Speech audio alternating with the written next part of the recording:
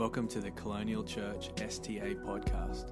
The vision of Colonial Church is to build an exciting, vibrant, Bible-based church right here in the heart of St. Augustine, Florida. Thank you for taking the time to listen to this message. But hey, we're going to be reading out of Matthew tonight. We're going to be starting in Matthew chapter 3.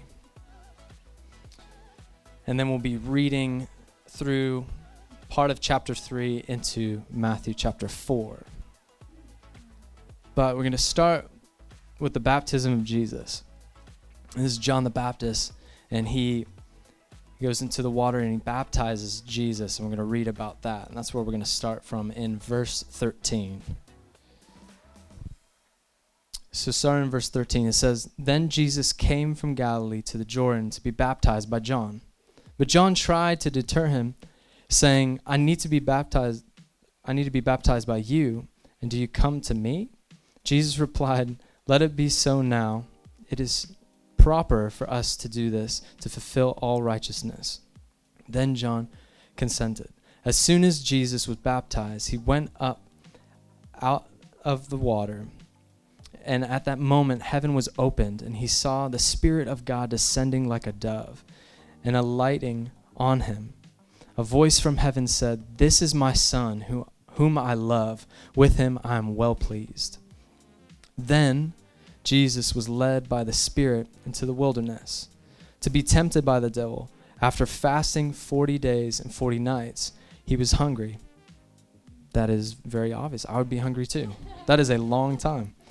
The tempter came to him and said, If you are the Son of God, tell these stones to become bread. Jesus said, It is written. Everyone say, It is written. Man shall not live on bread alone, but on every word that comes from the mouth of God. Then the devil took him to the holy city and had him stand on the highest point of the temple. If you are the Son of God, he said, throw yourself down, for it is written, He will command his angels concerning you, and they will lift you up in their hands, so that you will not strike your foot against a stone. Jesus answered him, It is also written, like, hey, in your face, do not put the Lord your God to the test. Again, the devil took him to a very high mountain and showed him all the kingdoms of the earth and their splendor. All this I will give you, he said, if you will bow down and worship me. Jesus said to him, Away from me, Satan, for it is written, Worship the Lord your God and serve him only. Then the devil left him, and angels came and attended him." Let's pray together. Jesus, we thank you for the power of your word and everything that it holds, Lord, and just pray that tonight we would have a better awareness of your Spirit, Jesus, in this place, and that we would leave this place better than the way we came in. But God, I pray that your glory would be revealed through this message, Lord, that it would be your words and not mine, God, that you use me as a vessel, and that we would be uplifted in this moment of reading your word. And all of God's people said, Amen. Amen. So good. Well, hey, if you're taking notes tonight, and as we go deeper into this series, What Would Jesus Do? I want to preach a message entitled, It Is Written. It is written. And I'm believing that God is going to encourage us around this idea of temptation. And within the last couple of days, I've been really thinking about this idea of transitioning from the water to the wilderness, because that's what Jesus does in this passage. It reads that right after he's baptized and the Holy Spirit comes upon them in that moment, the Spirit leads him into the wilderness right after this part. So he's going from the water to the wilderness. And in life, you guys have heard me say this in the past, we always go through life in seasons, right? Seasons, sometimes mountaintops, sometimes valleys. They're bound to happen. In our valley seasons, we are sometimes going to be tempted, and our faith will be tested. But we have a God that will help us push through every circumstance, no matter what the season is, no matter what it looks like. And our church had an amazing opportunity to go to Savannah this past week, and we went to our staff retreat, and I was super encouraged by the guest speakers that were there. They're both pastors from NYC, C3 NYC, and it was Pastor Josh Kelsey, and it was Pastor Fillmore, which is their youth pastor. And those guys were amazing. They encouraged us and uplifted us and talked about leadership and ministry and real things that occur in ministry. And one thing that I really loved was the last session. It was a Q&A. We were able to ask questions. And someone asked, how do you maintain your health in ministry? How do you stay healthy in ministry? How do you not take on the weight of others in ministry, but still love them where they're at and be there for them, and so on? And I will never forget what Pastor Josh said. I loved it. And he said, when I'm having a bad day, when I feel like I'm in a wilderness season, I feel like I'm not at my best, I hide in God. It's simple, but so powerful. Hide in God. And we were talking about the hiding place last week. And the hiding place is where you can find shelter when things get rough, when you're feeling like you're not at your best, when you're not 100%. And he went into explaining this analogy. When you check the forecast and you see that a hurricane is coming, you don't go outside and just brave the storm and you know what, I'm just gonna let it take me out. You don't go out into your front lawn, right, when you know a hurricane's coming. What do? You go back inside, right? You find shelter. You go lay in your bed, hang out. Maybe if the power's out, light a couple candles, and just hang out. But he says, when I'm not at my best, or I'm not having a good day, I go inside and I hide in God. I go into my house, I wait for the storm to pass, and then after I come out, and if there's debris, we'll clean up the pieces, but at least it didn't take me out completely. And I'm sure to him it didn't really seem like a very big analogy or life-changing analogy, but for me it was. And I think we can relate that to the moments that we feel tempted.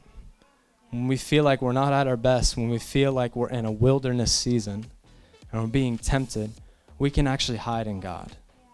We can actually go in, find shelter and rest in God's Spirit.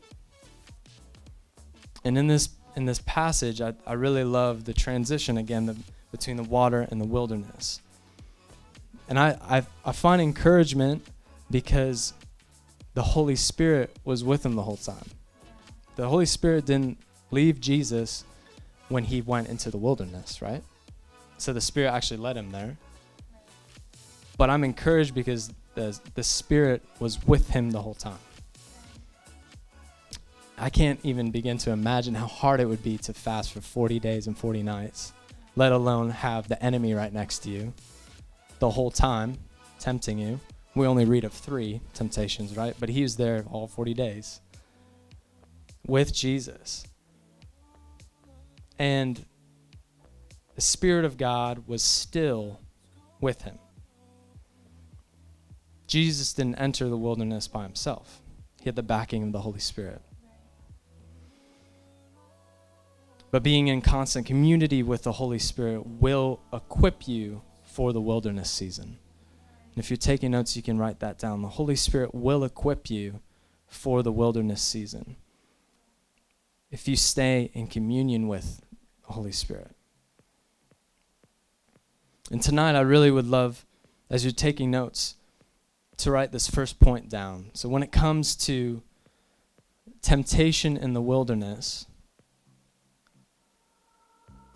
we need to recite in order to resist. We need to recite in order to resist. And I'll explain what I mean. If we are in the midst of being tempted by the enemy, we can make the choice to fight with the weapon of truth. We can actually fight with the word. I don't know if you're aware of this, but there is a spiritual warfare that's going on, but we have the word of God as a weapon to fight against it, to fight against the lies from the enemy. The word is the strongest weapon we have to fight in the wilderness season. When we feel under attack from the enemy, when we feel like temptation is at our doorstep, we can recite the word and resist. But we have to recite first. We have to know the word. And this is even challenging for me. Every time I'm around Pastor Bob, I'm like, you guys have heard me talk about him before. I love that man so much because he knows his Bible like the back of his hand.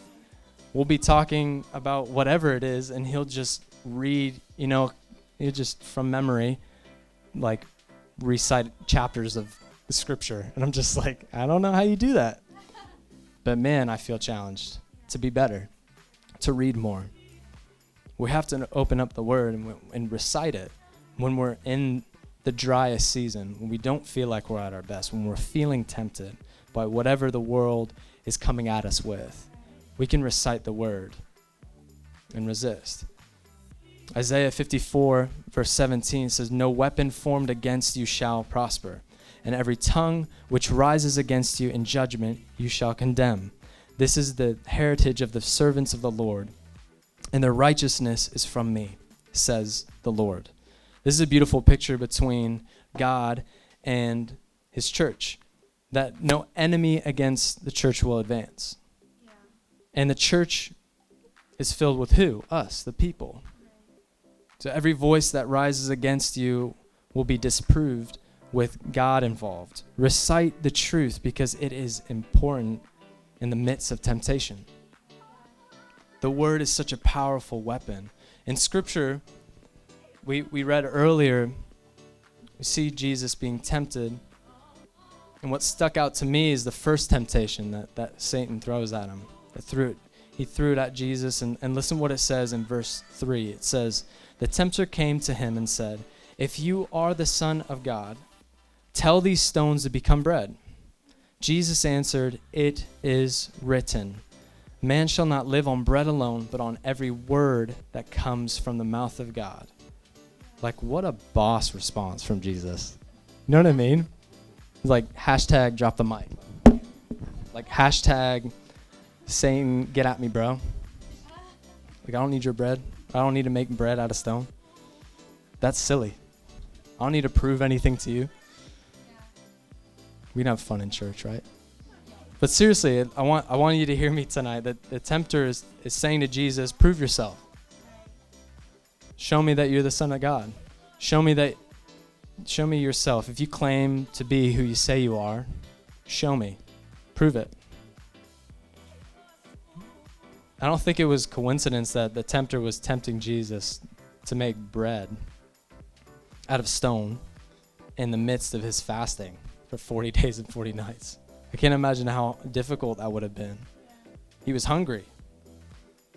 But at the same time, we know that Jesus finds all he will ever need in his heavenly Father. He declares who is truly in power. He doesn't live off bread alone, but on every word that comes from the mouth of God. And also, we know in Scripture that Jesus is actually the bread of life. You hear me tonight? Jesus is actually the bread of life. After Jesus feeding the 5,000, in John 6, verse 35, it says, "Then Jesus declared, 'I am the bread of life. Whoever comes to me will not go hungry, and whoever believes in me will never be thirsty.'" So how are you going to tempt me with something I already possess? Jesus could have said that. How are you going to tempt me with bread when I live off every word from the Father? But I am also the bread of life. Jesus is also the bread of life. Jesus, prove yourself. I don't need to. I'm the bread of life. How are you going to give me something I already have? The enemy's going to do that sometimes. He's going to go, "Oh, well, you can have all of this. You can have popularity.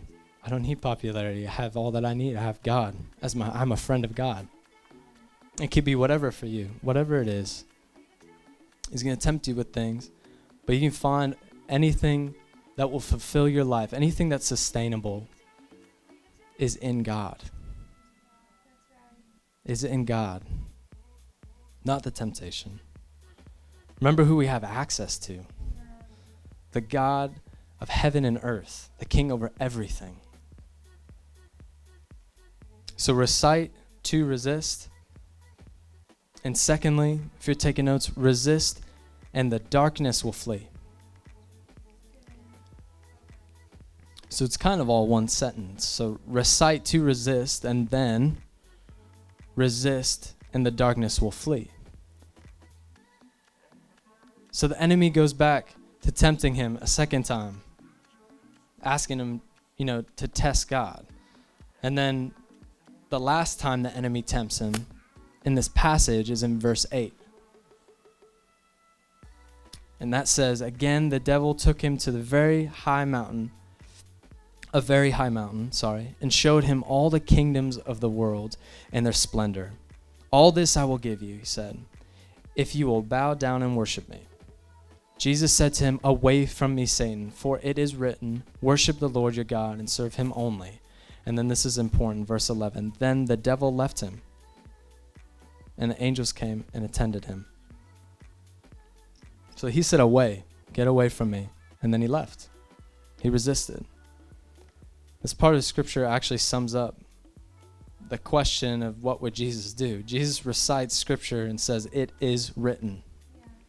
Sometimes we just need to say, it is written. When we feel like we're in a dark place, when we feel like we can't get out of it, out of this wilderness season, when we need help, it is written. And then we quote scripture. James 4 verse 7 says, submit yourselves then to God. Resist the devil and he will flee from you. That tells us that God has total dominion over everything. Submit to God and resist the enemy and he will flee. He will leave. The enemy does not have the authority. God does. And that's so important to remember. Now, I was walking into the grocery store, which some of you guys are married, some of you aren't, but it's never a good idea for you to ask your husband to go to the grocery store, because usually men will take maybe an extra 3.5 hours to go to the grocery store and get groceries. Women are just quicker at it automatically, and you guys have that gifting on top of many other things. But I was in the grocery store getting like 4 or 5 things, and of course it took me like 2.5 hours. And I was going to the grocery store, and because of growing up with my mother-in-law being a health fanatic, I've grown to just grab an item off the shelf and immediately turn around and look at the nutrition facts. And I look at what's in the product, look at the ingredients, like what's actually in it. Can I actually pronounce everything that's in this? And if I can't, then I just put it back on the shelf and then I leave. But I think it's so easy, and I've been subject to it as well, to just go the easier route and go get fast food and get junk food because it tastes good, right? Like a Big Mac with fries tastes good, right? And a Coke. Can I get an amen? Anybody? Yeah, it's good. I haven't had it in a while because it would destroy me now because I've gone years without having McDonald's, but fast food's pretty good. I'm not going to lie. Chick-fil-A, amen, I heard that. Amen. But I was thinking about this whole idea of temptation and then sin, and I was thinking about this analogy where things that taste good aren't always good for you. Junk food, if you look at the back of something that you buy from the store that would be in the category of junk food, a lot of the time it's processed and the ingredients is not good. It's not good for your body, right? I want to put good things in my body. That's why I check the ingredients. And that's much like sin, where it's very attractive because it tastes good. There might be a lot of sugar in the junk food. And sometimes, because we're human, we take the easier route. We go, I just can't help myself. I'm going to eat some junk food. But God is calling us to actually put things in that are healthy, things that have good ingredients. Every good and perfect thing comes from God. And there's always going to be that temptation, the easier route, to grab junk food. But let's grab a hold of the healthy things that will actually build our life, that will actually keep us healthy, mind, body, and spirit. Does anyone hear me tonight? Yeah. Let's pick the right things to where we can actually lean into God more and grow from that. Even when we're in a temptation season, when we're in the wilderness season, we can lean into God and recite the word and resist. Thank you for listening to this podcast. We would love to connect with you. Join us on Sundays at church or visit us at www.colonialchurch.life.